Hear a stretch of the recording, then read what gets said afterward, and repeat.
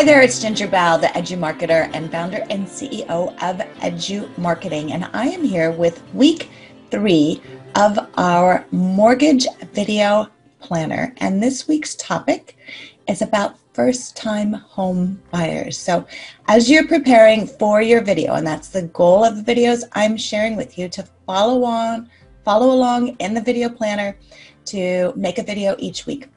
So think about maybe a story that you've had with a first-time homebuyer, or think about what advice you want to give them, and begin with what your opening hook is. So the opening hook for first-time homebuyers could be something like the 3 things you need to know about buying your first home. And then you're going to go into those 3 things, whatever those 3 things are. And there's a lot of different options, but you could start with something like number 1, make sure you know how much home you qualify for. This includes getting a pre-approval letter. This includes finding out what your loan options are. This includes finding out what your credit is. Whatever it is you want to put into the video, make sure that you go into a little more detail of it, but don't give too much detail. So number 1, make sure you know how much you qualify for. Number 2, get a pre-approval letter. So before you go out shopping, you want to make sure you get pre-approved, and this includes a pre-approval letter. So again, knowing how much you qualify for, picking a different loan program, knowing what those options are, and then having that pre-approval letter. And then number 3 could be know how much you need for your closing costs. You know, it's more than just a down payment, but you need to know how much you need to bring in for closing. So really being prepared, having an idea what those costs are very important.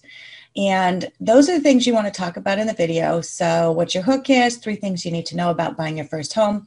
Number 1, find out how much you qualify for. Number 2, get a pre-approval letter. And then number 3, make sure you know all of your closing costs.